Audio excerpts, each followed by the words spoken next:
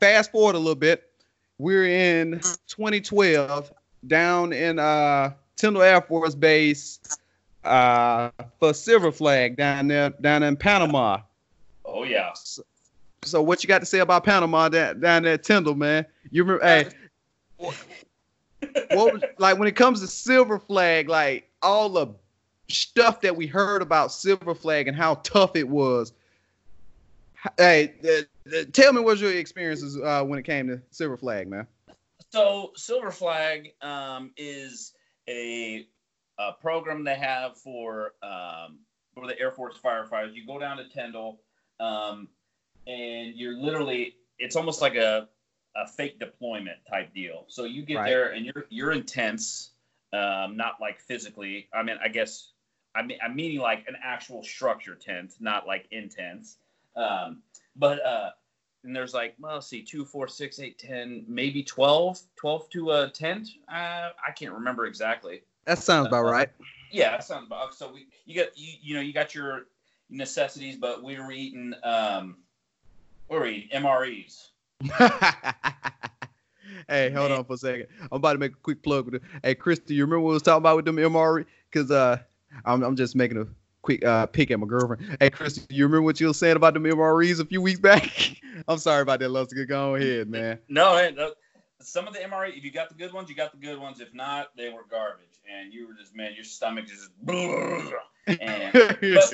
but anyways, so it was like a little fake deployment, and we get there, and we had to set up our own structures. We had to learn how to take apart one of the fire trucks for transportation, and then it was a week-long training, and at the end, it was like a mass, like we got mass calls. So it was like call after call after call after call. I think we did like 12 emergencies that day, and it was, somebody got shot, and somebody, got to go help them. And as they're getting shot at, somebody else is getting shot at. So we had to keep people at one place and go to the next. And it was just, it was crazy. And everyone talked about how, man, Silver Flag, it's so crazy. But I honestly think we had such a good crew, yes, that it made things fun. And shout out to D-Row, because he made it. That's when him and I started clicking. And then we figured out, oh, hey, we're all deploying soon. So we might as well get to know each other, So we bonded. I thought we bonded pretty quick. A lot of us did, because if I remember correct, I remember the college, the Air Force Academy guys, which is, the group that I came with. I'm drawing I know the name of your base, the Lewis McCord guys, which was you. Yeah. Bernard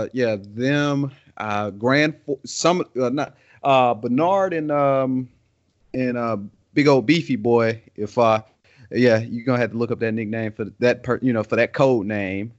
Better yet, I'll just do his impersonation. That's all we need to do with that one. No.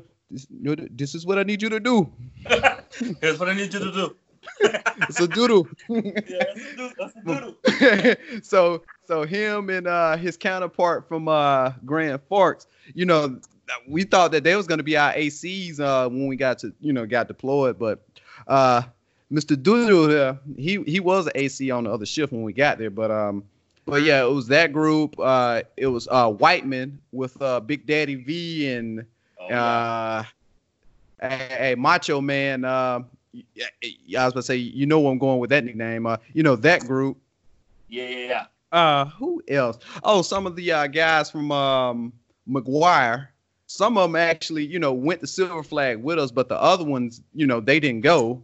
Right. They didn't go on the deployment. But yeah, that's pretty much every group that I could think of. And then, as we got there, some of the other guys that was on our deployment, they actually got to they went to Silver Flag separately, because it was the other North Dakota base Minot, the Minot guys, because the McConnell guys out of Kansas, they didn't go to Silver Flag with us, because I would have remembered some of them characters. So like the other crew, some of the other crews didn't go to Silver Flag with us, but we got to meet a good portion of our deployment crew. And it was very interesting. We got down. Well, the guys from Colorado, we got down on a Sunday and we started getting settled in. They put us up in this class, and it was just like you said. The people that was the people that was in charge of, like whoever the AC was for like our exercises on Friday, it started with like a whole bunch of crazy stuff. I was fortunate enough to be riding backwards, backwards or tailboard, and pretty much to the people that don't know firefighter terms when it comes to that, riding backwards is the guys that's in the back seat of the fire truck. One of the guys will be back there to he'll jump out the truck and take the hose and put it around the fire hydrant. The other one is gonna take the actual hose off the side of the truck with the line that you actually put the fire out with. So I was fortunate to be on the engine for Silver Flag, and it made it a lot easier on me. But like the 2 times we got called, we went to work. Yeah, we went to work. It was tired, but Silver Flag wouldn't have been bad to me if we would have had some more to eat than crappy MREs. yeah, and then carrying around those blue Smurf guns. Yeah, right. Got some Smurf toys, man. Papa Smurf and them was getting ready for war, man. Those fake M4s would have definitely been his weapon of choice. Oh yeah. But yeah, cause I remember like with some of the calls at the crash trucks like you was on that I was about to say that y'all went on. Y'all was fortunate. Well, not fortunate. Y'all had it rough because y'all went to everything. I remember y'all was getting calls on the flight line about some dude got impaled through his eye, something like that, wasn't it? Yeah, it was some crazy. They had some crazy scenarios, but I mean, which in reality could happen. You know what I mean? Yeah. But they were kind of outlandish. Some of them, you're like, what the heck? This could happen. But so yeah, we went on a whole. I think I was driving the crash truck. If I'm not, because I've been there twice. So I'm trying to decipher which time was which, because I drove the tender one time, and then I was the first time you had with us. I'm sorry, with us you had to been drove the crash truck because the 2 people that was on tender at the time when we was over there was your boy Hero Odero, and then our favorite sergeant. Well he was a senior airman at the time, getting ready to put on staff from your base. Oh yeah. Sorry, I don't IDGAF. He don't give a you boy. Sergeant, hey, go use your head as a wheel chop. Yes. Go kill yourself is what he always say. Go kill yourself. We'll talk more about that fool here in a minute. He was cool. He's cool, man. I still hang out with, or not hang out with him, but I still talk with him almost on a regular. He's a good dude. I need to go down there in Florida and see him, man. He ain't that far away from it. It'll be good to see him. But anyways, so yeah, it was him and D-Road, D-Road Hero that was on Tanker. So man, those 2 had the most laid back job out of everybody, bar none. Well, yeah, it was. I mean, all they did was just go and I mean, I don't remember exactly, but I know they had to go fill up remember they drained all the pools and the what do they call the bladders, and they had to go fill those up first thing as soon as we started. Go fill up the bladders so we can have fire suppression over on this side of the base, and pretty much it was like a war games was the last day that we did. It was people were getting shot and planes were crashing, not in real life, but simulated planes crashing, and we had to go and save people and also watch what we were doing because people were getting shot at and all this other crazy stuff. It was fun. I liked it. It was leading up to it. You're like, can we just get to the fun part? I mean, it was fun, but it was also hard. Yeah, it especially if you was on one of the trucks that responded to almost everything. Your body got beat up, but it was interesting because they actually had like simulated explode. No, wait a minute. They might have had a legit explosion because when we heard, because like I remember hearing a couple of them, I actually felt it in the ground. Yeah, they might have. Yeah, they might have. As a matter of fact, I think they did. I think they just used some type of dynamite or something. Because like we would hear it and feel the explosions, and then the next thing we know, stand by. Well, I don't remember if like if it was a crash call. to those out there, crash means aircraft aircraft firefighting or rescue or something like that. If it was a crash call, standby crash, or whatever. So yeah, it was it was crazy. Yeah, it was, but it was fun. And then once that week was gone, we actually the guys from Accord, there were 6 of us. We went and got a TLF, which is a temporary living facility. It was just like a house on Tyndall, and we all stayed the night there, where most everybody else had to go back to the tent and leave, get a cab to go from Tyndall back to the airport. And we went and got a little TLF, and then we all went out to Toucans, which was like the restaurant bar that was out there. Because at that time I didn't mean to cut y'all, because at that time because we was ready to eat some food that wasn't MRE, so a lot of us just overdid it. Yes. Mexico Beach, Florida. Yes, I had like 3 shrimp po' boys, and man, we had a good old time. Well, that was when were you there when my mom came up? Did you get to meet my mom? So. I believe so. It's a vague memory, but I believe I remember when she came up. Yeah, there's a picture that on Facebook of, it was me and Kenny, and then my mom drove up because she lives in Florida, so she drove up. Yeah.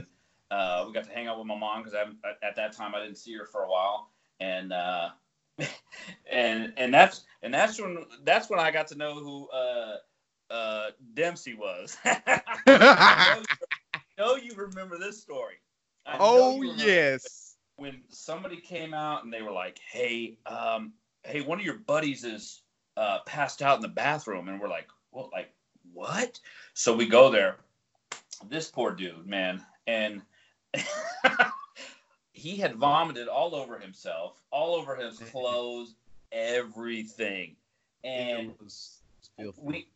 they were like, hey, can you go see if that's one of your buddies? I opened up the door, and he looked up at me, and he's like, huh? And I'm like, oh, no. And I closed it real quick. I was like, I don't know who that. I was like, I kind of know who this dude is. So I went and got D-Ro, and I was like, hey, man, your boy's in the bathroom. So, and this dude had vomit all over, and they were just like, hey, get this dude out of here. And he's such a nice dude, man. He's super cool dude. Mm-hmm. He was good. Yeah, he was laid back, man. But yeah, I remember that. Like, man, I think since I don't drink, I was probably the only sober one out of everything. So I already knew how the Air Force is. I'm like, oh crap, I'm the only sober one here. So I want to keep at least some kind of eye on these folks, because I ain't trying to be held liable for anything these dudes do. Because I remember your boy up in that. I remember hearing about that. I'm like, oh. Yeah, because I remember. Because I think I remember you came up, because like, if I remember correctly, because you told D-Ro, because it was like me, you, Kenny G. No, it was me, him, Kenny G, and then you was like, man, hey man, I think your boy up in there passed out.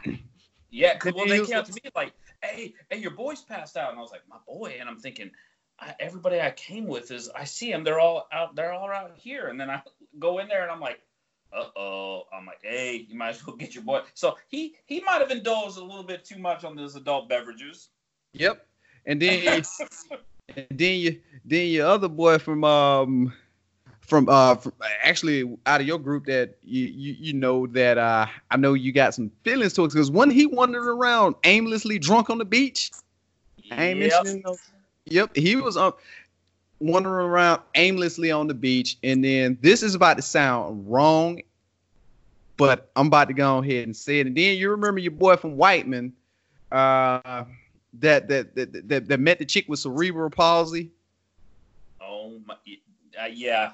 We was looking for him all night, and then the girl's sister was looking for her, and we put 2 and 2 together, because at this point we had to get back on base for we can, we trying to figure out where this dude went, and she was trying to figure out where her sister went. I mean, he eventually came back, but he ran off with this chick that has cerebral palsy. She had the crutches and everything, and she was the crazy thing is she was drunk, and she had the crutches, and there was so much fluid on, like, I'm guessing alcohol, and it was right by the beach, so it was probably, seawater and all that. But I remember her kept slipping with her crutches, and I'm like, somebody needs to get her. So she was drinking, and she was slipping on these things. I'm like, she's about to fall and bust her face or something. But you're talking about what do we decided to call him Bald Blanca. Am I right? Is that who you're talking about? That's exactly who that was, man. Yeah. So yeah, we're not gonna mention any names. Like Frank said, man, we're not gonna throw anybody under the bus or anything, but we're gonna use nicknames. Yep, Bald Blanca. That's exactly who that was. Bald Blanca. And then but Silver Flag was fun. I thought it was a good experience. And then I think not too far after that, we went off to deployment, right? About 2.5, because that week of Silver Flag was like like around St. Patrick's Day week of March, and we left our deployment April 9th, like about 7th, 8th, that weekend of 2012. So it was like about 2, maybe 3 weeks. So yeah, like right after that, we all met up in Norfolk. We tried to, some of us actually got kept in contact with some of the guys that we met at Silver Flag, and we went from there. We got over there. It was that flight was so crazy that only time I think I moved even was when we had landed in Ireland for a layover, and they cleaned over the plane and refilled it. I remember that. And then we landed at the base at Oman. We landed in Kuwait City, and then we landed in Oman to unload people. And the only time I moved is when that plane stopped, because I was up in the. I thought I was asleep. I might have been asleep. I felt like I was. I just had my eyes closed for that whole time. I did not move. I barely even moved. I didn't eat. I didn't do nothing. I was just ready to get there. Well, that plane, it was like, 3 on each side, and then 5 or 6 in the middle? Yep, and 3 more on the other side. That was the biggest plane I've ever been on. And for the most part, that sucker was packed. It was filled to the gills. Mm-hmm. And then we landed. So I remember we landed in Ireland, got off, got to hang out in Ireland. We were there for a couple hours. Yep. And then we did, like you said, Kuwait City. And I remember getting off that plane, and it felt like somebody just had 200 blow dryers and just blowing hot air on you. You get off that thing, you're like, oh my God. And while we're on the plane, I don't even remember how long that flight was. At least 12 hours. Yep, that sounds about right. And you can't, there's the small bathroom, so your breath starts to get hot. You start sweating, so you want to what they call field cleaning. Take some baby wipes and wipe under your arms, your privates, and then they're like, and then you're like, man, I gotta brush my teeth, but you're all doing this inside of a little bathroom like they have on the planes. Everybody knows, and you're like, man, it's just super uncomfortable, and you don't know what to expect, and it was rough, man. Yes, it really was, man. It was rough, but man. This is the thing that, like, when we think about the military, that when it comes to abusing and just use they folks, you remember when we finally got to the dirty deeds? We got over there to the dirty deeds. They was like, all E4s and below, get off the plane and start unloading the plane. Yes. Oh, man. It wasn't me. Hey, I got out of that some kind of way. I ain't moved. You lucky dog. Hey, I don't know what the heck I did. I think I stayed out so far back that they had enough of them of them up front to unload. I'm like, they about to make the only way I'm getting off, they make me do this. Yeah, well, I think if I'm not mistaken, we were sitting in the back, so they pulled everybody off the front first. So I think I did a little bit, and then I got to just snuck off to the side and was like, yeah, it looks like they got it all. Yeah. So I did initially. I did it, and then there was just not enough for me to do. So I just kind of, like I said, snuck off to the side, and that was that. Oh yeah, yep. I remember that, man. I didn't want no parts of that, and then it was just brutal, like how they did us. That for where I was at in in the part of the country I was at, you know, being in Colorado, I was 9 hours behind at that time, you know, from that time, from the local time where we was at. And man, it is crazy. Like as soon as we got there, they basically start in processing us to go to work. Like, God dang, can we at least get here and get some sleep first? Shoot. I think we did, didn't we? Initially they let us sleep in that first day. No, they didn't. It was like we got there, we took a little bit of a nap because we got there at night. I mean, like when sunrise came up, we went to Fire Station 3 and started doing our stuff. Yep. Okay. That was the rotation after us when Chief, when the good Chief came there, and you know the rotation that replaced us, he implemented to like let them get situated in the dorms, give them a day to rest, and then bring them in. But yeah, you know, I was saying to be funny, like, man, God, how come they ain't do this when we got here? Yeah, well, remember that that fire chief when we first got there, he was making us do PT in the early mornings. Yeah, you remember that? I hated that mess. And then he ended up leaving because he was done with his rotation. And then we got the new chief, and he's like, no, we're not doing that no more. Yeah, new chief because he was in tight with at that time my deputy that was getting ready to become fire chief, you know, back at the base where I was from at the academy. So the system that that good chief, new chief had implemented, you know, the academy guys, we was already kind of, you know, acquainted and, you know, like we already knew how that kind of system and how he wanted things done. So it wasn't that much of a burden to actually hit times and stuff like that. So, but yeah, man, he did, once he got there, he did change a lot of things for the good, man. Oh, absolutely. Yeah, he was a good dude. Oh yeah, man. And then that deployment, man, I remember we get off of work and everybody just sit right out or right before work, sit out there and we'd all be on the Wi-Fi. We had them little pucks that we had in our dorms or in our stacks or whatever you wanted to call them. And I remember that boy. We'll just call him the bird killer. and he'd always try to give you a hard time, man. That dude was always trying to give you a hard time. Man, I can't wait till we get to start talking about him a little bit more.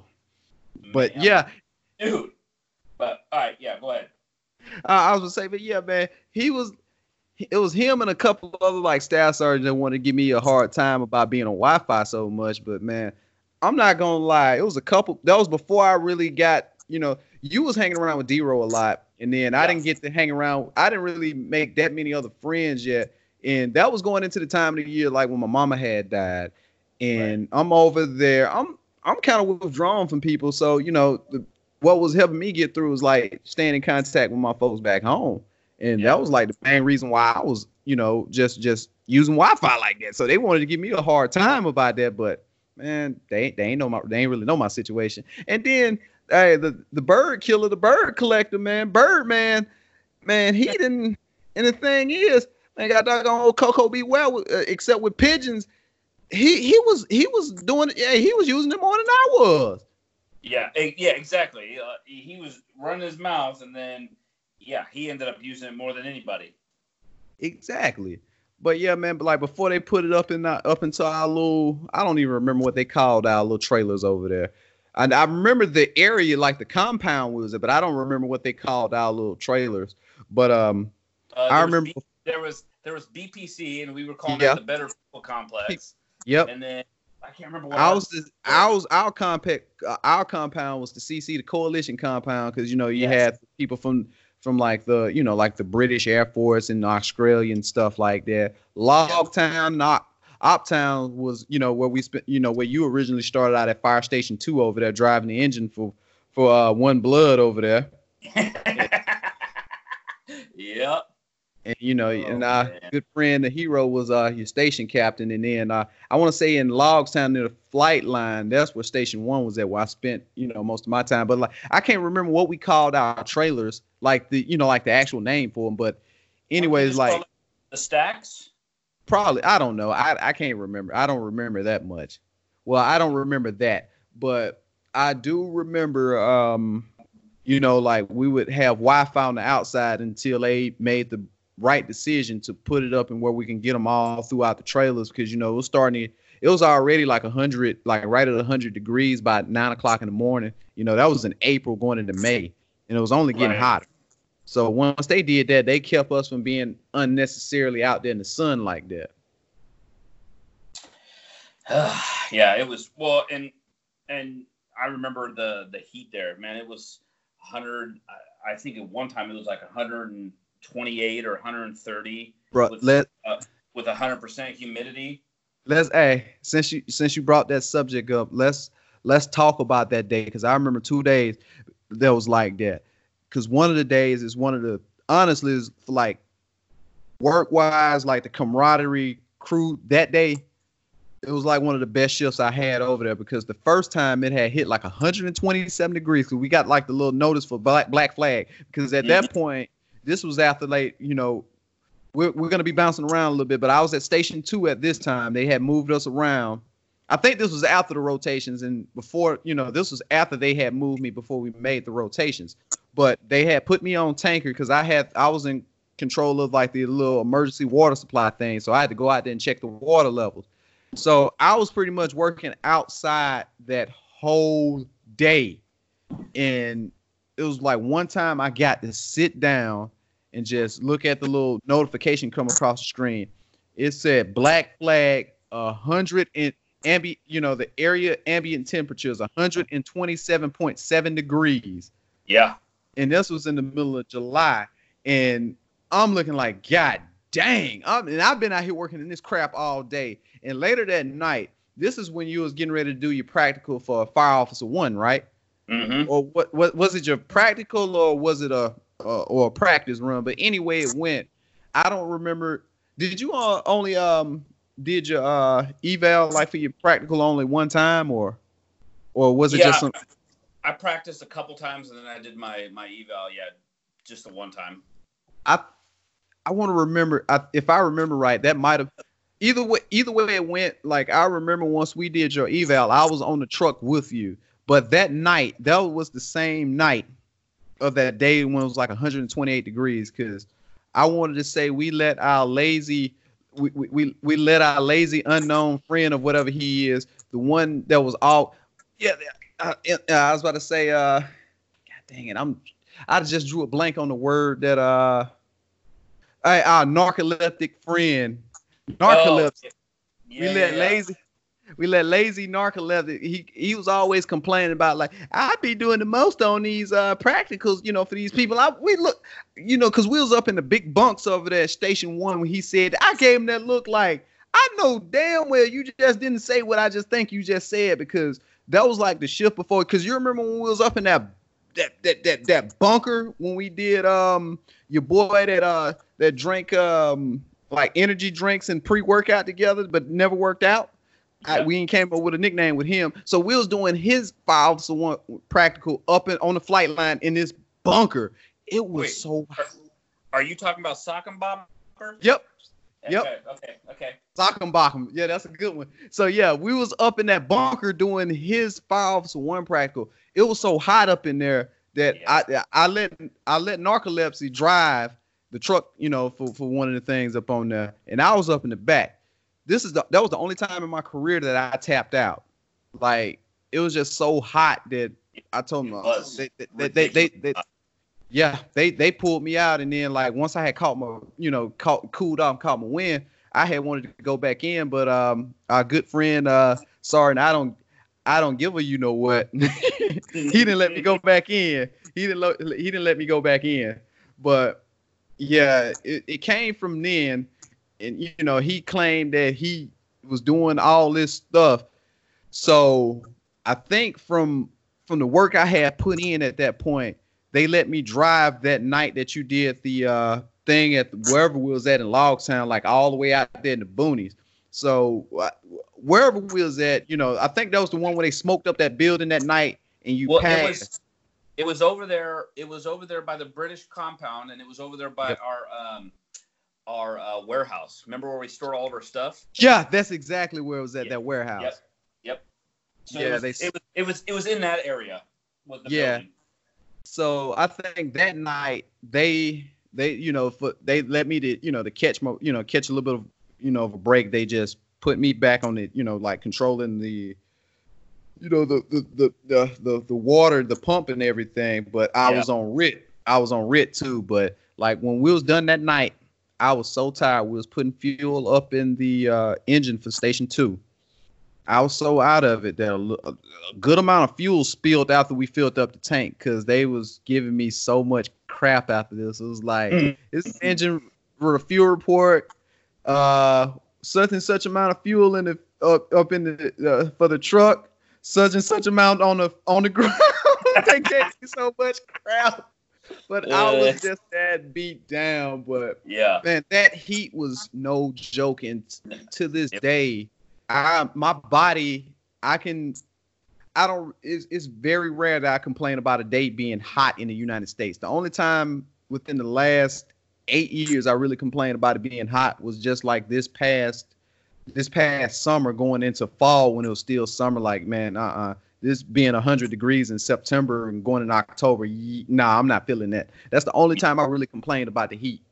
Well, and my body, I think just from that, going from, because we all had air conditionings in our rooms and pretty much all the buildings, and going from however 50 mid 50 degrees, and then going outside and having to walk to the DFAC, which is the dining facility, just from walking from our little area, our fire department bunk rooms or whatever you want to call them, to the DFAC, just going from cold to hot. Man, it screws up your body. It really does. Yes. Like I get weird. Sometimes I just get like crazy hot flashes. I know that sounds crazy, and people probably be like, "What?" And that's women going through menopause. But no, I'm serious. I get like hot flashes sometimes, where just like, whoo, like a rush of hot air go through, or a rush of hot. It was like a bolt of lightning going through my body, and I'm just like, whoa, and I start sweating real bad, and it's totally uncomfortable. I get it more often than not. It's crazy. Yeah. The thing, like, since you own that subject, the thing I really hated the most is like, over there too, with being in those tiny little rooms and then sometimes having random dust storms. Like, I hated it when, whenever my roommate would leave like the air conditioner on, it'll just leave that moist, damp, just like, I hated that feeling felt so disgusting coming from work out of that heat. Because I mean, don't get me wrong, I want my room cool. I don't like having cold air blowing directly on me, and I don't like that cold, moist, just like real damp, nasty humidity felt coldness up in there too. That it was just disgusting if you left your air conditioner, running for a certain amount of time when you ain't up in there, especially like when it was hot out there. Oh yeah, and then if you left it too long, then your pillows start to get all moldy. And I think I threw a pillow out because my roommate did the same thing. He'd leave the AC on all the time. And then I'd come back and my pillow was all, it just was like almost like mushy. And I started to grow mold. And I'm like, man, what in the heck is going on here? But that's because you constantly have that moisture coming in there. And then it messes up your clothes and everything. Yeah, it was disgusting, man. And another thing, speaking about disgusting, I hate that we didn't have indoor plumbing in those things, man. Oh man, having to go out in the middle of the night to go to what we call the Cadillacs to go to the bathroom, that sucked. That was yes. And I was just I was just telling my girlfriend about that mess like last week when we was on that subject. But man, and for those who are listening and thinking Cadillac, you thinking something nice? No, most of them Cadillacs weren't nice. They might look like a Cadillac. Look, you remember those folks that be riding around in those old beat up like 70 or 80s like long Coupe de Villes with like the panel that was off the tail light all cracked up and paint all dingy and just envision most of those Cadillacs that we're talking about where we use the bathroom at, something like that. Yeah.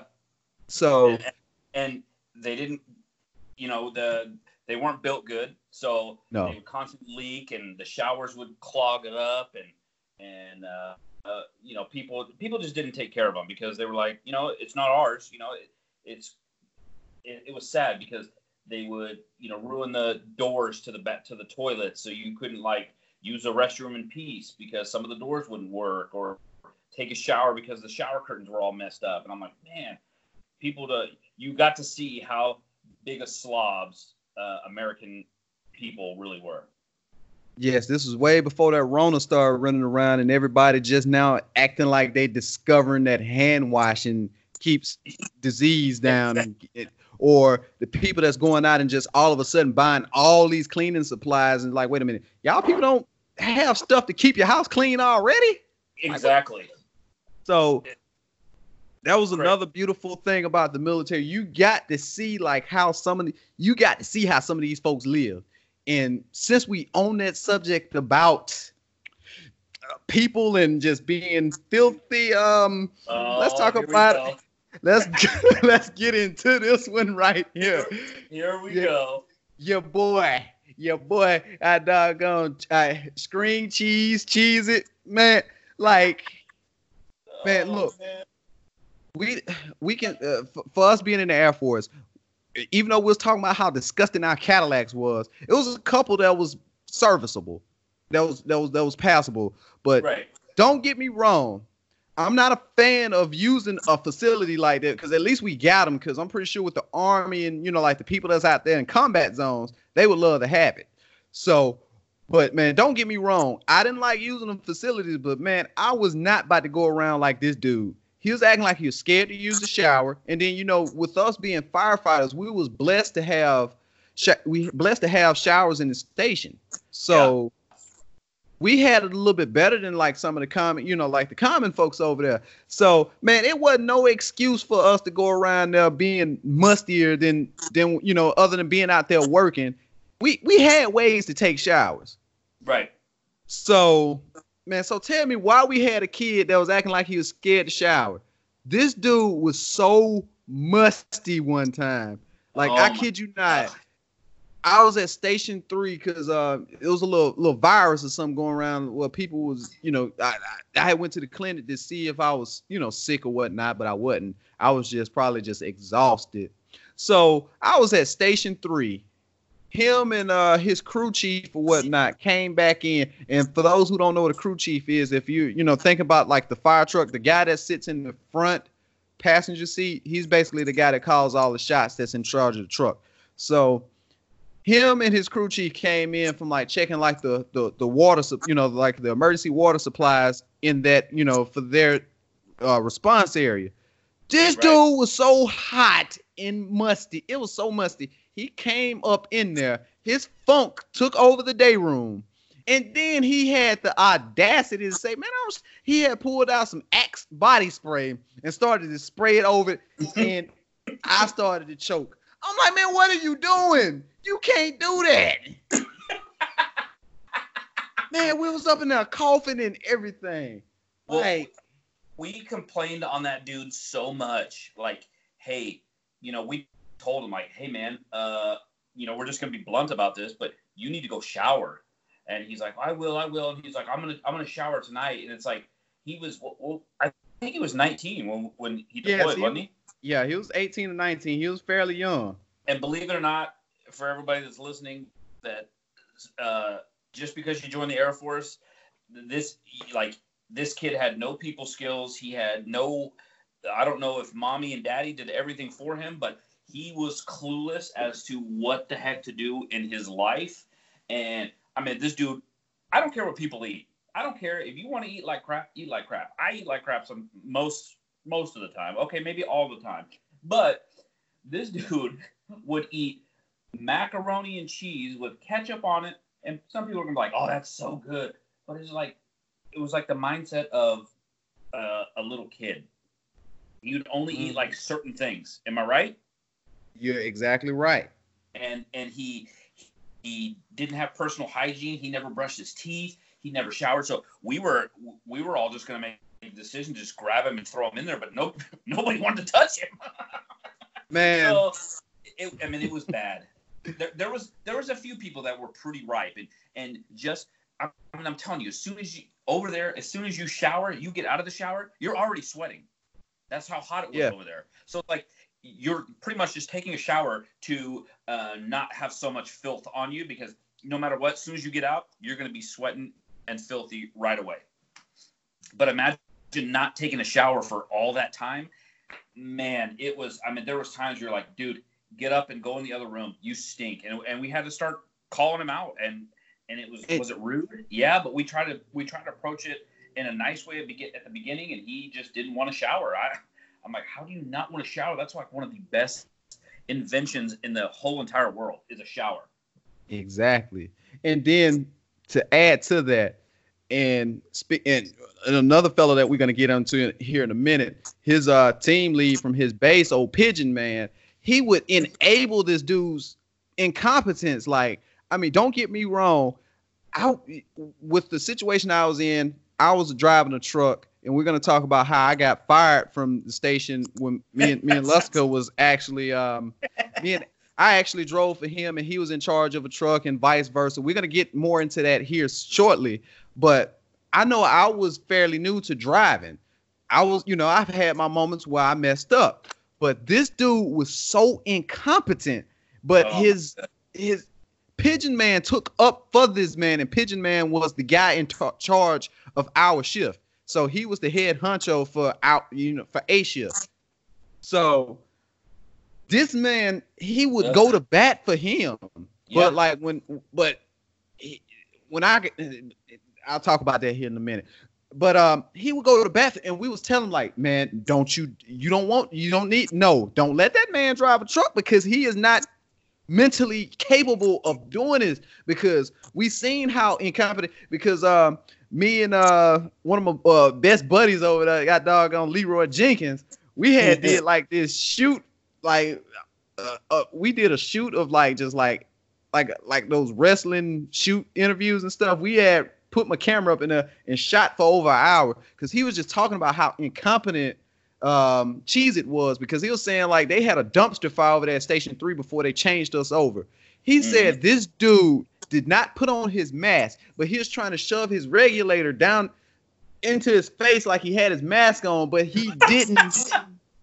But he didn't have his mask on. Like, that doesn't surprise me whatsoever. It really doesn't. Cause man, you could like I said, you could tell that mommy and daddy did everything for this kid, because he had no clue about life. But I don't know how he even made it through basic training. I have no clue. Me neither. But man, I bet it really do. But man, I bet you. But he'll talk. He can talk to you about some anime, and then only other time he would just really talk to you, just actually get social, like when you don't need him to talk. Because I was up at the BX at the BP, the Better People's Community one time on Wi-Fi, talking to somebody back in Colorado. It's a girl back in Colorado. I'm just texting. I'm just like, dude, you just don't get it. Like, I really don't care about this right now. I'm trying. Yeah. So, man, it was so bad that when we did our fire muster thing towards the end of the thing, it was in the middle of September. It was still like 110 degrees, like where we basically, it was kind of like a firefighter PT-esque thing, but challenge for the base. Yeah, but it wasn't time, and it was more for fun. So all of us was stinking, funky, musty after this was done. So we was up in our little 15 passenger van called a limo, going back to the dorms to go shower. So our best buddy, Sergeant, I don't give a damn, he basically said this. So this what it takes for us to feel like Cheez-It. All of us died laughing. So this what it feels like to be him. I mean, he just randomly said that out of nowhere, and all of us lost it. I remember that, man. We were dying. You had to have known that you stink. Like if I'm doing something, or if I'm at work and I work out, it's like, whew, man, my armpits are stinky. Like, I know I need to go get a shower. But this dude, didn't even bat an eye. He didn't even nothing, and he smelled horrible. Because I mean, like, man, it's just so bad. Because like, I'm gonna say a couple more things, and we can probably go on to like the next person. But like, it was so bad that our boy Leroy Jenkins had said he claimed that he overheard this dude saying he ain't took a shower in like 2 days or something like that. I ain't showered in like 2 days. I told him, like, if I'd have heard him say it, I would have probably made him a bet. I told him I would probably bet you $100 that I can probably go 2 weeks without bathing. I still won't smell as bad as you. Yeah, amen. I guarantee you wouldn't. He just what he ate. He just like he smelled like cheese. Like he smelled like old rotten cheese. It was like come out of his pores. It was gross. And you think we joking when we was talking about he liked that cheese, that not the cheeses, but like the strange cheese whiz. That's what I'm looking for. Yeah, stuff like that. Me and a couple guys was playing like a joke with him or something. I had my camera out. I think I was recording because I had just bought this camera at the BX. He had took some string cheese and some of this stuff got in my lens. So yeah, we're not exaggerating about that. No. So yeah, that's enough about old Cheez-It right there. So what's the next amazing personality you want to talk about from over there, man? Let's talk about Bird Killer over there. Coco Beware, the Bird Man. Not Pigeon Man. We'll talk about him next. Yeah. So we'll talk about Bird Killer. Yeah. So there's a guy. I'm not gonna say which base he was at. But he, man, I was checking out the P24, which is our engine, and I'm checking it out, and I seen this dude, and it sits up a little high, and I seen this dude walk in front of the engine and then just like disappear. He didn't come off the side. Not that I was really looking for him, but I just was checking the truck out, and I noticed that he walked in front of me because I saw him, and he just disappeared, and he came back, and he just had this weird grin on his face, and I'm like, what was he doing over there? You know, kind of piqued my curiosity a little bit. So I was like, And like 5 minutes, I finished checking the truck out, and I go out and I walk around the truck, make sure everything was good. And I look over in the corner, and I kid you not, there was well, first of all, we had pigeons. These flying around the station. Mm-hmm. Yeah, the doors would open, or we had the doors open 24/7. So pigeons would come up in there, and they would poop, and they would make a huge mess all over the trucks. It sucked, and we'd have to clean it, but, you know, whatever. It wasn't that big of a deal. But this dude took it upon himself to try to eradicate these pigeons. So what he did is after I checked out the truck, I went around, I looked, and there was just a dead pigeon in the corner of the fire station, and I'm looking at it, and I'm like, what the heck? And its head was missing. And I'm like, yes. I'm like, what the heck? And I couldn't wrap my mind around what I just was looking at. And I'm like, I know that was Bird Killer because I saw him walking. So I went to Sergeant I Don't Give a Dang, and I was like, hey, man, come out here and look at this. And he looked, and he's like, what the heck did you do? And I was like, no, it wasn't me. I was like, it was freaking Bird Killer. And he's like, are you serious? So he came out there, and he was like, hey, man, you need to go clean that stuff up right now. He's like, you know, that's how serial killers start. No, I'm not a serial killer. I'm not. But this dude killed a lot of pigeons, and without anybody's knowledge. Like, we would find them on the side, and we're like, how are these pigeons dying with their heads cut off? So then he finally fessed up that he was throwing rocks at them, knocking them down. He said because they were a nuisance. But I'm like, who are you? You know what I mean? This isn't your fire station. It's everybody's fire station. But who are you to say, you know, what goes and doesn't go? Right. So he knocked these birds off from the roof of the station, and they'd fall down, and they'd kind of be like, whoa, and he'd go up to them, grab them, and just pop their heads off. Like, that's how sadistic this dude was. Yes. And I'm like, man, you can't be doing that kind of stuff. That's so weird. Yeah, man. I can probably fill in some of the holes from this story, too, because this was before I got fired from, you know, being at Station 1. Because I remember earlier because it was a little bit after I got that camera I was just telling you about with Cheez-It. So me and another one of the guys over there, we was out in front of the crash trucks, and he actually had a pigeon on his arm. Like, you know, he took a picture, and, you know, old boy was pointing at the pigeon. So a little bit later, we was up inside of the stall, and I seen him had one in his hand, and he was like rubbing the head. So And then that's when everything that that Neville was just talking about with finding the blood splatter, because I think you had pointed out to me, you showed me the blood splatter and we seen the feathers, and that's when Bird Killer was over there just trying to deny it, like, I ain't do that. Because I was wondering, like, how in the heck is this man catching these pigeons? How are they letting them catch them? Yeah. Yeah. So yeah, we was legit disturbed, because I mean, I was over there chuckling, laughing a little bit just not too long ago about it, but but this dude, we was legit concerned, because I remember starting, I don't give a dang, just flat out, man, that's some serial killer. We both even said that's some serial killer type stuff. And come to think of it, he do, especially when he was growing his little creepy stash. Yeah, he does have the eyes of a serial killer. Oh yeah, he's a weird dude. And even Sergeant I don't give a dang was like, hey, he's like, that's how what was the other Ted Bundy? He's like, that's how Ted Bundy started. He started killing animals before he started killing humans. And dude's like, oh, I'm not even close to that. Blah, blah, I remember that. You're like, man, you don't kill animals just for no reason. Like, there's something not right in your head. You just don't do that. Exactly. And then, man, hey, I got another nickname, another good name for Bird Killer would be Mr. One Up. I'll chime the hey. I'll just go ahead and chime the Mario one up theme, but that was another nickname for him, because anytime anybody would talk about a story, he would come up with one that's just supposedly a lot wilder than the last one. Yeah, and they were so out there, and you're like, how would that? You're like, what? That is it. I remember a particular story he told me, and I'll give you two. He told me. He said, my uncle trained circus rats. And what?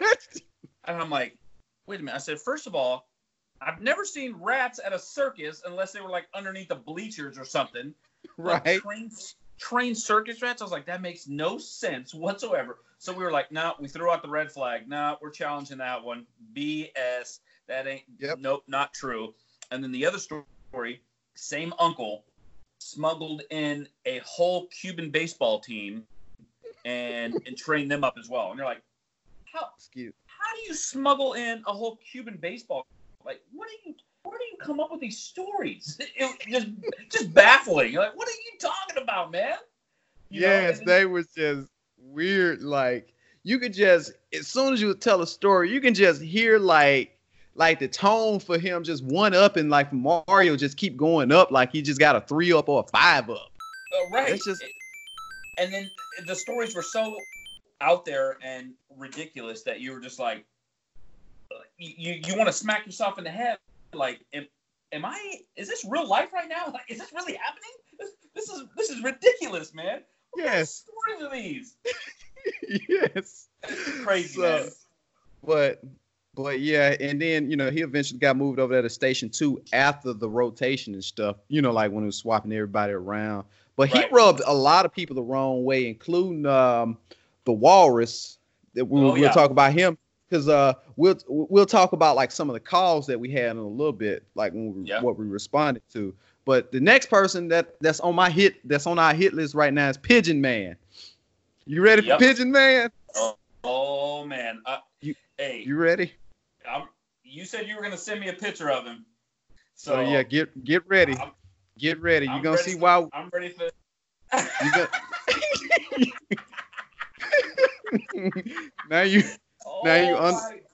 That is classic, dude. Oh my goodness, that is hilarious.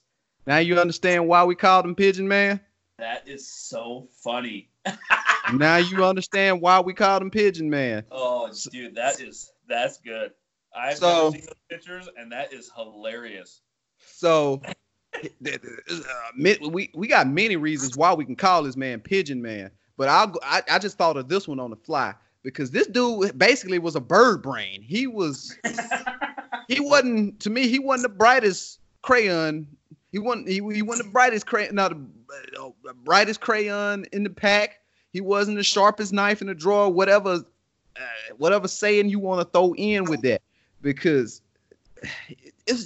we thought he was going to be a good AC for a while, and then he just I don't know what I don't know if it was all them cigarettes he was chain smoking or what, but anyways, but to the people that's wondering another reason why we main reason I called him Pigeon Man was because one of the first times I seen a side profile of him, his head reminds me of a pigeon, and his big old nose looked like a pigeon beak.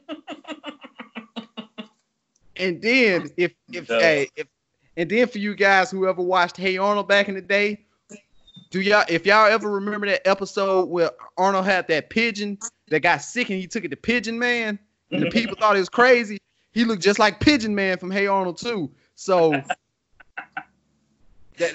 this is why we called him Pigeon Man. And for a while, whenever he would come around at the station, because I told my buddy Leroy Jenkins and a couple other people about it, we was making the pigeon calls because it was an episode of Dave Chappelle when they did like the greatest wars of all time when they was doing one of the projects with Cornrow Wallace when we were making the pigeon calls.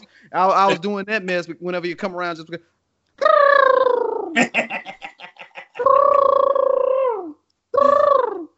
That's so funny, yeah, man. This dude, Pigeon Man, he would the people in the front office had to get on him because he would get up in the AC car and just sign out. He didn't say where he would go on base. So it got to a point to where it was so bad that the brass had to say, like, whenever you sign out, you have to say what location you're going to, because rumor had it that he had a brother that worked at the KIOC that was on that same deployment, and he would go over there and hang out with his brother while on shift. Yeah. The one thing I'll say about Pigeon Man was he did, he was a lower ranking. He was the lowest ranking AC.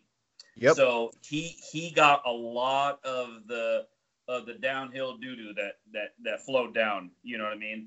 So he got punked pretty much by the other AC to do stuff, and then he did what he could to try to go to bat for us. So I'll give him that. Okay, I didn't even know that.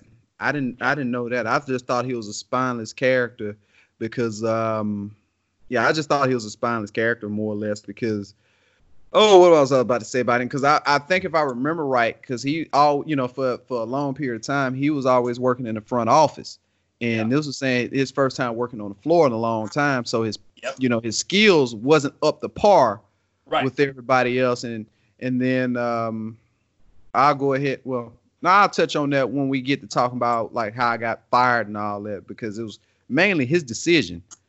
But we'll talk about that here in a minute. But yeah, man, he was just he didn't fit in. He didn't fit in with the culture and with the boys. As like when like with the guys in wrestling, when they say with the boys, he didn't really fit in with us because one time he had to ride. This is one of the funniest stories from when we was out there. He had rolled back to the dorms with us in the limo with us. This is the only time I remember him doing this. And we always, it would be certain days, like if we was in a good mood, we would just go in on each other, just throw all kinds of just like jokes from anything from lighthearted to straight up savage. So he was just up in there looking all dumbfounded, like, well, y'all are very mean to each other. So yeah, our boy starting, I don't give a what, man. He came up and said, oh yeah, just imagine what we say about you behind your back. I remember that.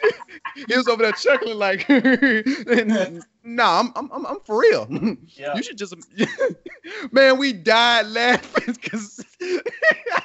because that's what we went in on him because that was like a few people actually knew about the Pigeon Man moniker and everything. So man, we did not care. We teed off on each other especially on the bus. Because hey man, I think that might have been not that wasn't the same day, but you remember this day that we had over there when we was coming back from work, man. TLC Waterfalls came on and we were singing and going back to the trailer to the dorms, man. Yes. Man, that was one of the funniest days over there, man. Hey, a bunch of grown men up in there just singing that song. That was one of the funniest moments. Out for all y'all out there, just picture a bunch of firefighters up in one area just goofing off, just singing that song. That man. What people don't realize is the fire department is a completely different culture from anywhere you've ever been. Yep. Completely different. I mean, if you do not have thick skin, you will get eaten alive, chewed up, spit out, and it'll suck. Your life will suck if you don't. Like I said, if you don't have thick skin and you don't go in there, and you're gonna have to fire back. If you don't fire back, then it's just gonna keep happening and keep happening and keep happening. Yep. Right? You're right, man. Cause over there, my soup was Ball Blanca, man. So yeah. I think he was a hole just to be one. Cause I think, cause I know I'm a a-hole, but I like to throw jokes and have a little bit of fun. I'm a fun one, but I don't really just go out of my way being mean to people. So this dude, one time he gonna try to joke with me and say, "Hey Franklin, can I body slam you over there onto it was like some plywood boxes or something out there at Station 1 near the flight line or something." I was like, "Yeah, as long as you let me run you over with the fire truck first." Because I didn't say nothing to this man. I didn't bother him. I was just minding my business. You gonna come over here and say something like that, man? Okay. Yeah. Yeah. All right. Yeah, you can do it. I just want to run you over with the fire truck first. Yeah, exactly. And then there was another time. Well, this joke right here ties into. We'll go ahead and segue to like when I got fired, and then I'm gonna tell that joke too. Like since it was a thick skin, you gotta have thick skin with good and the bad. So. Right. Reason I got fired was one of the days over there. Well, before then, we had went on an in-flight emergency call and we had to make a reverse. And I had accident, like one of the wheels of the big old fire truck we was in had clipped. Oh man, we didn't even get to talk about Big Daddy V. He was my crew chief, and this dude was just, he was just lazy. It was like I pretty much had to do all the work myself pretty much before they moved me off his truck. And he put a guy that was from his base on that truck. So like in the mornings, he was station captain, but he would stay stuck in that office. I would have to tell the guys on the other shift, like, "Oh, we filled this truck up. We had this call. We had this and the third." But anyways, on this call I was with him, I had crushed a runway light by accident. Yep, I remember that. So, that passed. But the incident that really just put it over the top, it was a day we was out there on the flight line. We had no business out there because the wind was just howling. And I was still skinny at the time. Yeah, I was still skinny at the time. So if my clothes was big, I would have got blown away. Yep. So we got there. We was checking out those halogen fire. I can't remember those. Halon. Those Halon fire extinguishers. So man, those big 150-pound things. So anyways, we was out there checking those out. And God damn. And you were driving. Yes, I was driving for Lustica at the time because at that time they put me on the truck with him and we would rotate out who would drive and who would be the one in charge, who would be crew chief. So that day I was driving, we pulled up to the extinguisher. God doggone gust of wind blew so doggone hard. I mean, it was like, boom! I doggone glass from the driver's side door of the truck shattered. I mean, just shattered. It caught us off like God, like, man, what the world just happened? So, wait, real quick. I remember looking. I remember we looked over at each other like, oh my gosh, like what are we supposed to do? I've never had this happen before, but it wasn't funny at the time. It was just like, oh no, like what are we supposed to do? You think about it now, man, it is hilarious. Yes. Funny. Yes. So we did that. So we just went on and told them like, hey, the wind caught this door, shattered glass. So that's when they told us to take it to the farm. That's what they call a mechanic shop, where take all our broke down trucks over there. And it's pretty much like buying the farm because they never really fixed anything. So yeah, we took it over there and we had to ride around in one of the crappy P19s. So about like a shift or two later, I get called up into like the day room. They're saying, Franklin, we're gonna move you to Station 2 and you're gonna ride backwards. And I'm like, what? I'm thinking like, what? Yeah. Okay, so that's why I really lost respect for Pigeon, man, because he could have told if they was gonna fire me, he could have told me, he could have called me to his office and told me that they was gonna do that because of that situation. But to me, it's not like I mean, the runway thing, that one sucked. That was my fault. You know, I can take the blame for that one. Yeah, but I mean, we didn't know that was gonna happen. Right, exactly. Like with the glass situation, what I felt like what got me fired was like, man, we had no business on that flight line. And after we got back, because like that's when they just decided to go back to the station. After that, it was like, okay, we shouldn't have been out there anyway. Wind advisory. Mm-hmm. So that like Sergeant, I don't give a damn told me. He was like, man, you got fired and rehired. Hey, you got fired and rehired in the same day. I couldn't do nothing, but I was able to eventually laugh, but I was kind of down in the dumps. But he was so right that was a blessing that I got moved from Station 1 to Station 2, because when they did the rotations, they just moved me up there to be a driver over there, which was hell of his own because of the guy that was crew chief. You know, that was crew chief. Yeah.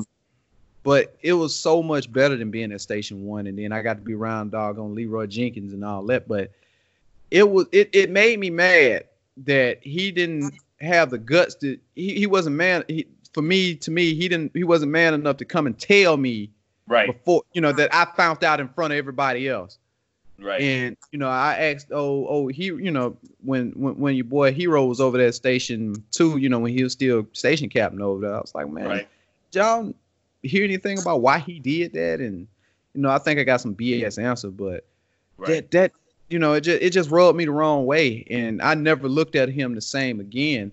But and like one of the jokes was from one of the guys over there on the other shift. We was over there, me and old boy Leroy Jenkins went over there to Station 1 on our day off. We was up in there with that's a doodle, got doggone.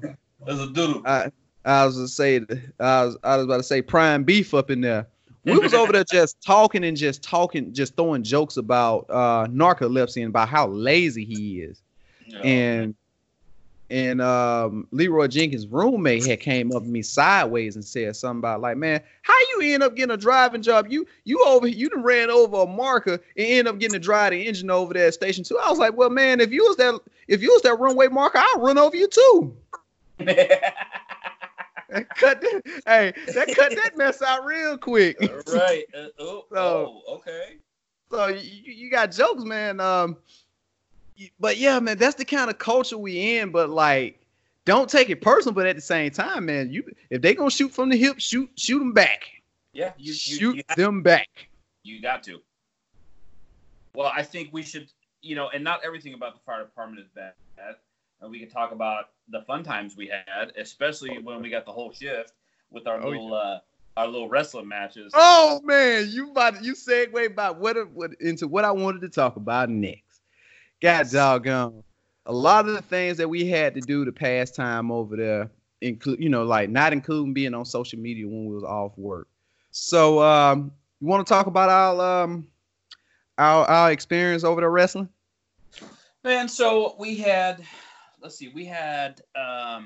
these thin gym mats, I guess you'd call them, if you would call them even mats. Those when I fell on them, they didn't feel like gym mats. But anyways, I think we had like 4 of them, and they were pretty decent size. Yep. And Frank and we talked about like, hey, you know, let's do some wrestling, man. Like we're over here, you know, it sucks. We're away from our families, our friends.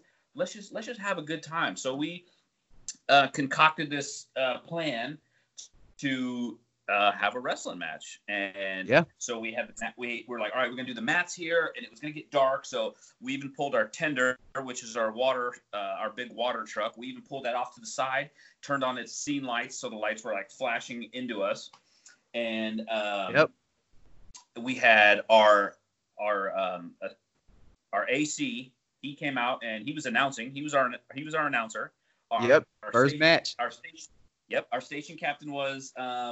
He was on the announce team. He was on the announce team. I had Hero. He was my manager. We had music, and we came out. We didn't really come up with like a huge plan to what moves we were gonna do and all that. Right. We just kind of winged it. Right.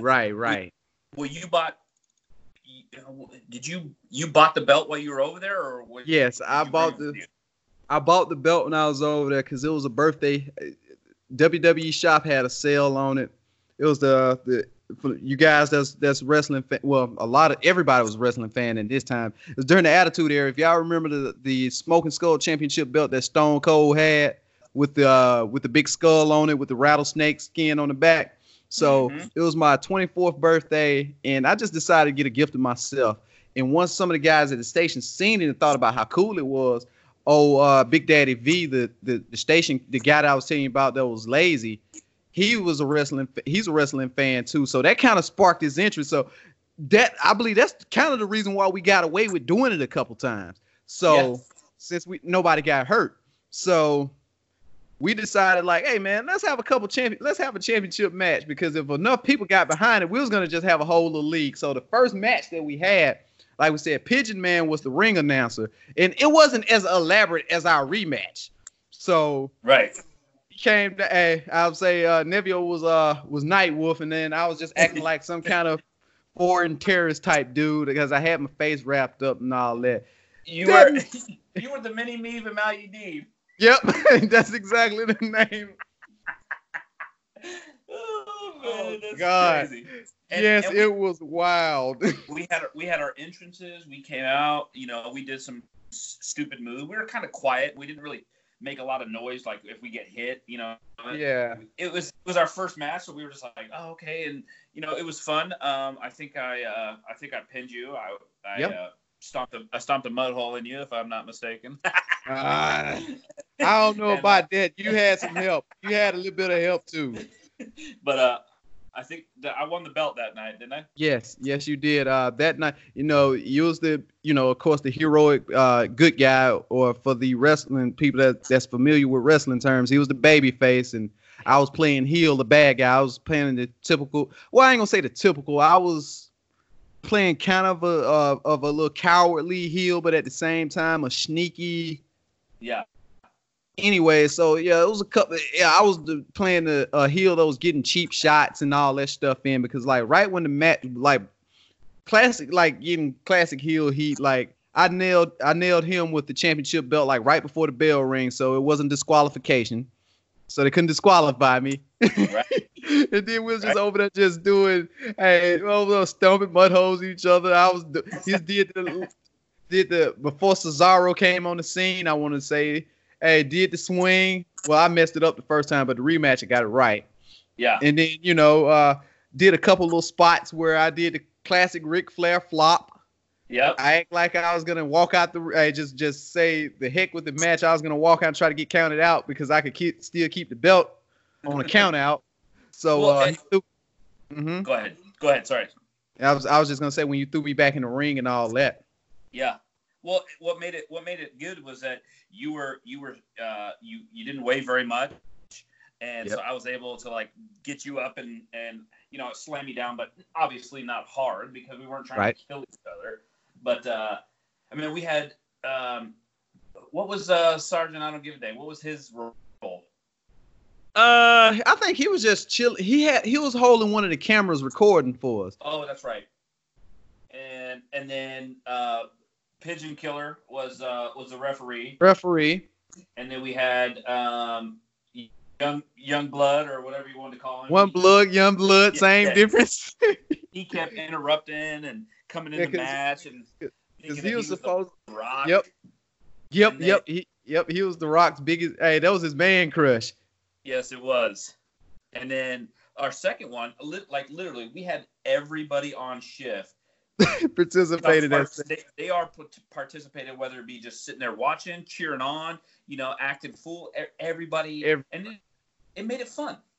Yes, but yes, it man, made it so much fun. That first one, like after Young Blood got up in there, got involved, man.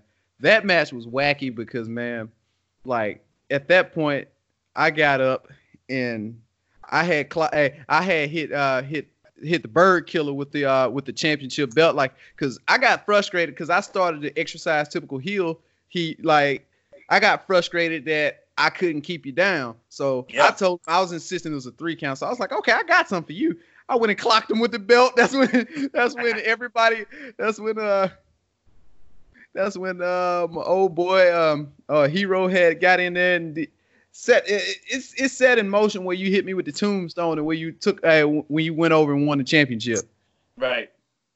And then, like you said, Will Postman had one like a couple weeks later, but somebody decided to hide a belt, so they slowed down the momentum. But like a little bit afterward, that's when we had everybody on shift. That's when we pulled the tender out there, lit it up real nice. Yep. We had Big Daddy V on commentary. Old boy got on commentary. I cut like a work shoot style promo on everybody. And then like that's when you interrupted and we just went at it. That match was even wilder than the first one. And we were into the second match more for sure. Yes, it was so much better. And I had that Spider-Man mask that I colored and made it though. I put my what do you call it, flash hood over it, and just came out acting like a fool, man. It was so much fun, man. And that's I think you and I doing that. That's when, I mean, I would say even before our friendship was good, but that definitely like that made it better. Like, man, like you were somebody that I would be able to be like, hey, remember this, and just call and just BS like we're talking now. I mean, honestly, we text each other, but I haven't talked to you in forever. we haven't talked over the phone, and this is our first time like actually talking in years, and that's the reason this is going on so long. So, but man, it was so much fun because like all hell broke loose after that. You know, like after you went over clean, got doggone. That's when young blood got up and we started swinging chairs because I had took a chair, I think, to the ref. Man, if you just go back and watch it, like just like how like with my character, even man, like I took it to a point like even I wanted to do what if you seen what I did, you wouldn't forget what happened. So So man, it was so much fun. I was stone cold stunnering people. You was over there beating up everybody. It was just like a big brawl. And it's just sad that we never got to do a follow-up match because we wanted to do like a fatal 4-way or something after that. Yeah, because I think we were going to bring Young Blood or whatever you want to call him. We were going to bring him in to do a match. And I just remember Hero was I was like, well, you're my manager. I was like, what's your name? He's like, Phil Phillips. I was like, that's the worst name you could think. Like, that's the best you could think of? Phil Phillips. And I remember him throwing in that, remember he threw that broomstick in. And I think that was our first match. And it hit me. I'm like, did you just hit me with that? I'm like, what just happened? Like, I was so confused. And then you like clotheslined me in the first match, and I hit the mat so hard that it literally knocked the wind out of me, and I started coughing like crazy. I don't know if you remember that. Yes, I remember that. You was telling me after it was over with. I hit it, and I was like, oh my god, oh, it hurt so bad because I literally landed like flat on my back. You know, I was trying to sell it. I was trying to make it look good, and I hurt myself. Took a damn good bump on that one. It was so much fun, man, and I appreciate it. And that those are memories I'll never forget, man. Exactly. Really good time. I'm so glad that I still got the video to that. So I think one day I'm gonna take time and edit it and actually make it look like clean it up and make it look like a WWF type match from back in that time. Got doggone Phil Phillips. He sounded like a jobber he sounded like enhancement talent or jobber from the 80s. That Hulk Hogan or somebody was. Yeah, hey, that sounds like a name that doggone Undertaker beat like when he first debuted in the WWF. And his opponent, Phil Phillips. Like, wow, he didn't even get a ring introduction. No, he didn't. Oh, it was so funny, man. Man. It was just good times, man. Yes, sir. And like I was saying, we haven't talked and just going over all this stuff, man. It's awesome to just reminisce and laugh, and my stomach's hurting because I've been laughing, man. It's right. Good stuff. I appreciate you bringing me on this. I really do, man. Man, there's no problem. And then we're almost at the end. it's like two more subjects I want to talk about, and then we're about to get on up off here. Right. We've been joking around a little bit now, so we're about to get a little bit serious, man. So, hey, man, you remember how like when it came to like the calls and like when it actually came to the work, like how did it go? Hey, like yeah, like like the pace of everything, man. How did you remember everything, man? Well, we weren't very busy, but we had a lot of those. Depending on what station you're at, I should say.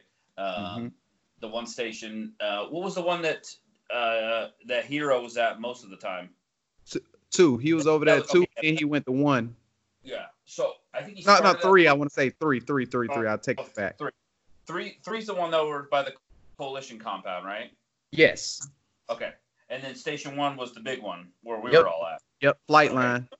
So the two, Station 2. I mean, we got a lot because that was where everybody was working at. That's like where all the buildings where people were working. So more injuries happen that way, cutting themselves or falling, stuff like that. But I mean, we weren't really too busy. Do you recall like what do you think was our biggest call that we had?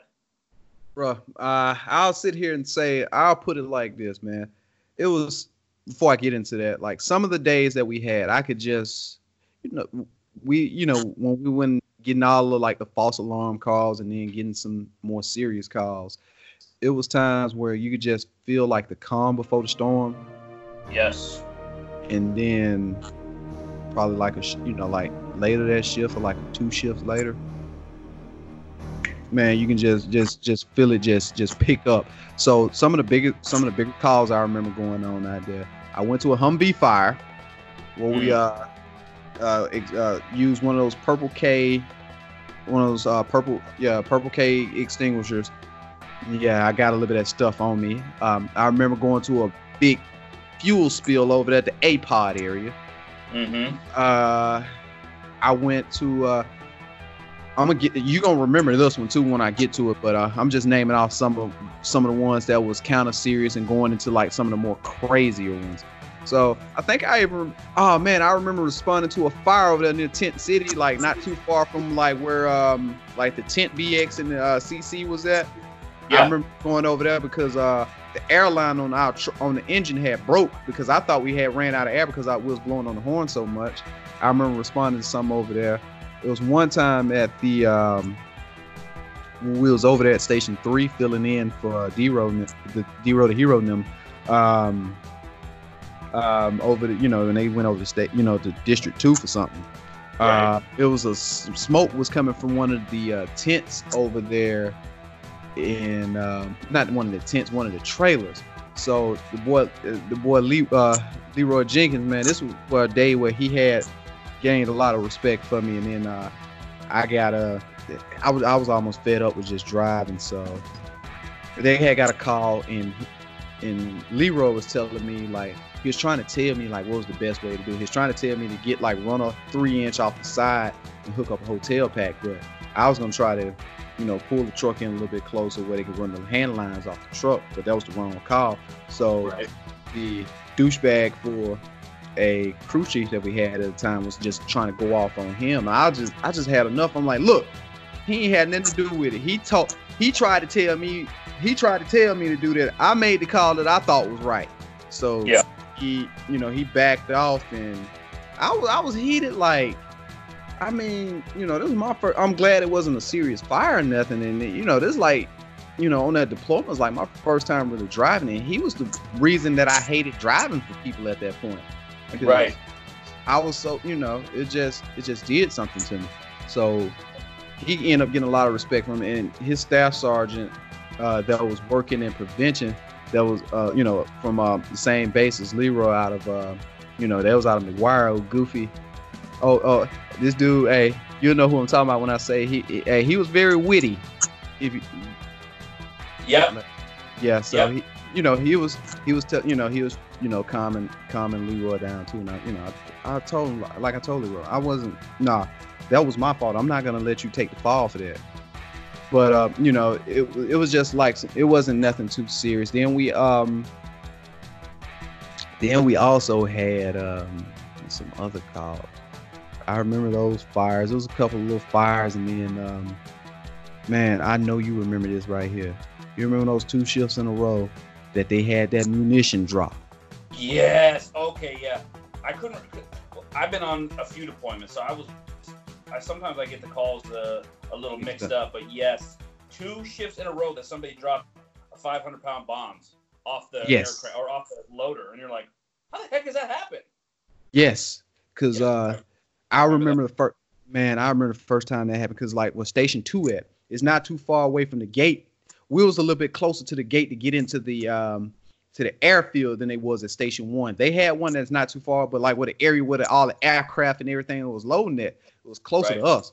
So I'm not gonna lie, when they said that we just stayed on standby at Station 2. I kind of just stayed in the bed. Right. So I ain't gonna lie, I was low key. I wasn't scared, but at the same time, I'm like, I won't be surprised if I hear boom. And I don't know how close we is to this, but this may be it. Well, this might be the one. Well, I remember like a 1,000-foot cordon we had to do. Yeah. You remember that?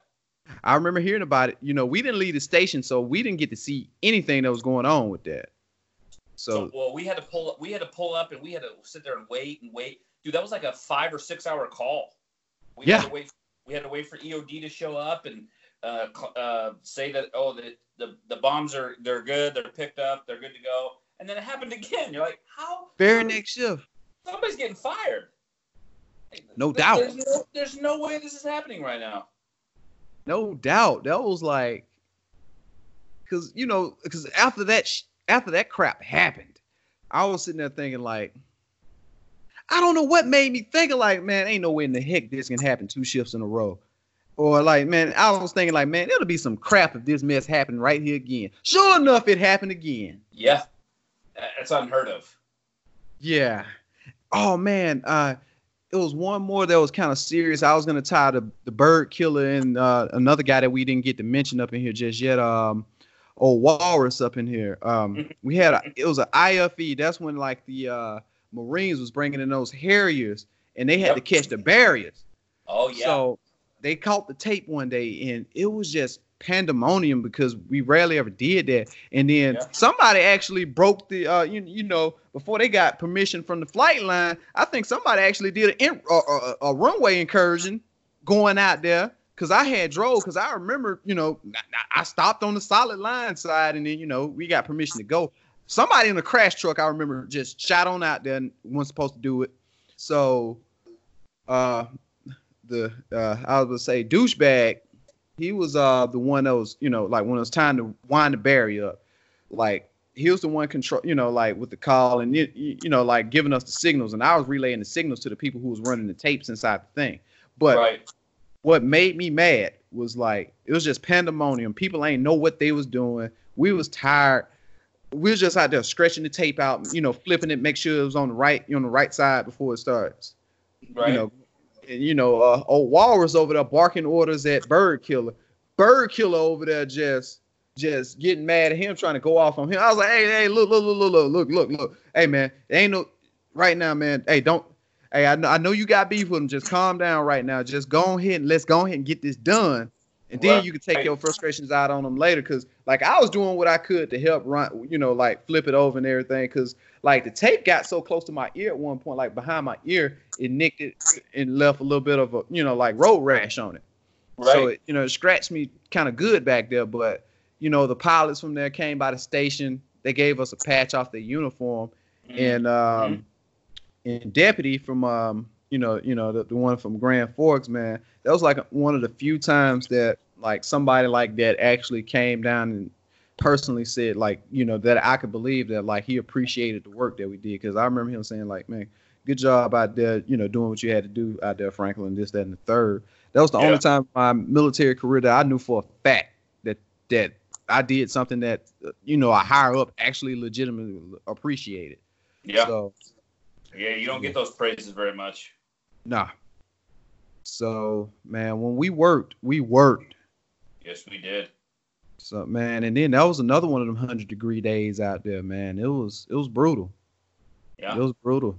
And then we had to we had to stay in I think in at least our bunker pants. So it was pretty hard running around with those clunky heavy boots on trying to. So that wore a lot of us out. So, and then all the dumb calls through the night because of dust getting in smoke detectors and all that stuff. And man, get a lot of those calls that are just like, really, why are we responding? Exactly. This is ridiculous. Exactly. And then we did become close, like when they put us on the truck together, when we would rotate out who would crew and who would drive and all that stuff. Yeah. That was fun. It was short-lived, but it was fun doing that. Yeah, it was. And then what I was about to say, oh man, like how we just came up with code names to talk about stuff. I hated the fact that you knew somebody was gonna get some crap talked on the radio, and it's like, switch the channel to Hazmat. Everybody would just tune in to Hazmat. So I remember Hero, he came up with this. I remember him talking about this, like, whenever we talk about we need to go to Hazmat or something, we need to say something about getting water. So another one of the guys that was at Station 2, because we was walking to the little Tent City BX over there to get some snacks and take it back to 2. Yeah. I heard you come over the radio one night saying, like, something about the water was the code name to go to Hazmat. I was like, hey, man, go to Hazmat. It's like, what? Man, listen, just go to Hazmat. We was being nosy because I was one of the few people who knew about that. Right. So I put them. I can't remember if it was Leroy or was it another guy out of Minot. Old Smithers out of Minot. I can't remember if it was him. It was one of those two that I was putting on game about the water thing. So that's how it kept a lot of people out of business. But I put somebody on game by that. Like, they talking about filling up the truck, reserving, like something odd with water with the truck. That just meant go to Hazmat. Yep, I remember that. Yeah, especially someone's like, Crash 4, can you go to Hazmat? And then, like, everybody switched over, like, hey, whatever, blah, blah, blah. And they're like, yeah, we got to come up with something better, man. Everyone's listening. Exactly. Like, man, everybody ain't need to know what the hell was going on. No. But, yeah, man, it was good times over there.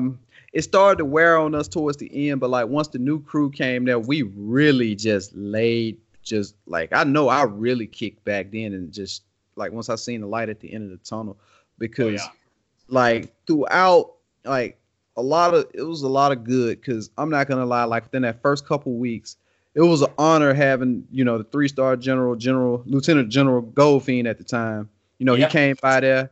He we gave him a demonstration. He actually got to drive the fire truck that I was driving, shooting water out of it.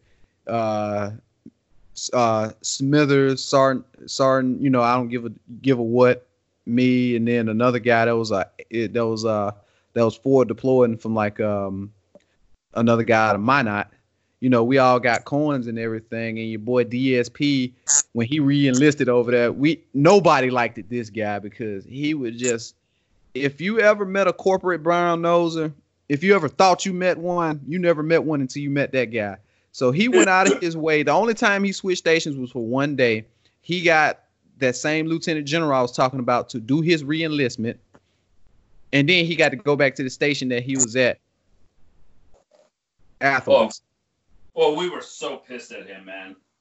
Man, we were so, because they came down. All right, we gotta clean the trucks. We gotta clean the station, and he's over there ironing his top, and we're like, "What are you doing?" I'm just making sure I look good. Like, no, man, this is for you. You need to go over and you need to start cleaning the trucks. This is for you, man. This ain't for nobody else. I remember that's what Bald Blanca, man. He was fired up, and he went off and yelled at him like, if this is for you, you better be out there cleaning the trucks with us. I don't blame. And the fire chief was so mad, like, you went above my head and called the commander of the base. Like, the AOR, not just the base. Yeah, exactly. You're like, really, dude? Like, what were you thinking? I still never understood that. Just trying to one up somebody, but hey, well, it's probably to him now. It's probably worth it to him, because I mean, now he's chief of staff of the Air Force. So I mean, but that was pretty cool. You know, just thinking about that, we got to meet the future chief of staff. Yeah. So he's the big dog of the Air Force now. So that's crazy, the kind of people that you meet over there. And then, but yeah, man, he just infuriated us with that because I can hear him saying like, I'm over to get my top ready for my reenlistment. Man, if you don't get your butt over here and doggone. You better be helping, bro. Exactly, man. That just rubbed us all the wrong way. But it's stuff like that. And then, man, you remember a little bit after, before we had to leave, or a little bit after when we got back to the States, how much we found out how much of a health hazard that station was, all that carbon dioxide and carbon monoxide and the mold and the asbestos they found in that place. Well, I filled out the because we were by the station where they came in, all the medical stuff that they'd burn up in the burn pits. We were literally right next door to them over at that other station. So I filled out that burn. I went to the burn pit registry and I filled all that stuff out. I don't know if you did, but no, I didn't know about that. Yeah, it'd probably be a good idea for you to do it, just in case, because for us, cancer is a high risk, a big thing, very high risk in our field. So yeah, it'd be a good idea. After this is over, I'll send you the stuff for it. Yeah, do that because what I did make sure I got like the paperwork and everything from over there is, it's with my medical records. And then because like when I was looking through the stuff, I seen something about restrictive lung disease or some mess was marked on mine. I'm like, wait, what? They never told me about this. Yeah. So and you sent me all this stuff too. I appreciate it. Yeah, I remember that. I didn't save none of it. Yeah, and I think I had to dig through to find some of that stuff again, but I made sure I saved that stuff because man, like I came in contact with that. I could, that fuel spill. I don't remember if it was JP8 or diesel fuel. Like when we went to the A-pod that time, because like I was walking around in it, my work gloves got soaked in it, and then from when we put that Humvee fire out, that Halon or that Purple K, I can't remember which one, which kind of extinguisher that we used. It was that, and then just being in that station for that short little time, man, we was exposed to a lot of nasty stuff over there. Yeah, we were. Yeah, there's a lot. That was like that place was like the hub for other bases too. Yeah, sending all this stuff over, different chemicals and foams and all that crap. Yeah, man. And then that's pretty much winding down like our time over there. We didn't pretty much hit like just about everything. So, man, so like with life and everything after, like after the deployment, after the military, like after that deployment, like just giving a brief summary, like how your military career went after that and just career in general, man. What had happened with you after that, man, when we got back? So we got back. Well, actually, right before we left, my wife and I, we closed on a house. So it was literally like the day before we closed on the house, and I knew I was deploying, and I had to get them to rush to get this house closed. I was like, look, I'm deploying. I need to get all my stuff together. So the builder actually let us put all of our stuff in the garage. So my wife and them were sleeping, and I stayed up, even though I knew I had to leave like at 3 a.m. I stayed up till 3, and I moved all of our big stuff into the house so she didn't have to do that. Right. So when I got back, I was coming back to a new place, a place that I'm not familiar with, and it was a brand new house, but I was like, I really haven't been in there. So I had to learn everything about my house, you know what I mean? What it was like to be a homeowner, because we just rented. And so that was a big change. But I still stayed in the military. I got out actually in 2016. Okay. And my only duty station was here in McCord. It was just McCord. Technically, when I got there in 2009, it was just McCord. And then 2010 is when they started transitioning to Joint Base Lewis McChord. Lewis being Fort Lewis, the Army base, which is literally right next door to us. Right. So now it's Joint Base Lewis McChord, aka JBLM. But yeah, so I got out in 2016. I was wondering, I didn't know what to do. I was like, man, I really want to get out because they got rid of all the Air Force firefighters at JBLM. So they were like, our commander said, you can either get out or you can, you might not get your base of preference, but you can get out early if you wanted. And I'm like, man, I really like it here. I just got a house, or not just at the time, but I have a house. I'm like, I want to stay here in Washington. I feel like we were going to church, and we really liked the church. I'm like, I felt God was saying, hey, you're staying here, buddy. You ain't going nowhere. So I put all my faith in him, man. And I said, you know what? I asked my commander, I said, here's my early separation paperwork. And he's like, okay. He's like, the only thing is if you separate early, which they called Palace Chase, you have to do your remainder of your time in the reserves. It's doubled. So I had a year and a half left on my contract for the Air Force active duty. And I went into the reserves. And so they doubled it. So I had 3 years that I had to do in the reserves. And then I went to the VA and got some disability from the VA for my time in the military. And I told my chief, I said, hey, I'm making this much for the VA. And he said, okay. I said, I'd like to get out of the reserves. And he said, filled out the paperwork. Here you go. I literally went 2 months in the reserves and I got out. And then I went to a place called Wake Island, and it's between Japan and the U.S. It's literally right in the middle, and it was a refueling base for back in World War II.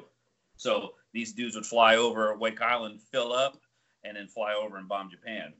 So I think it was World War II. I'm not good with my history stuff anymore. Yeah, that's about right. That sounds about right. Okay.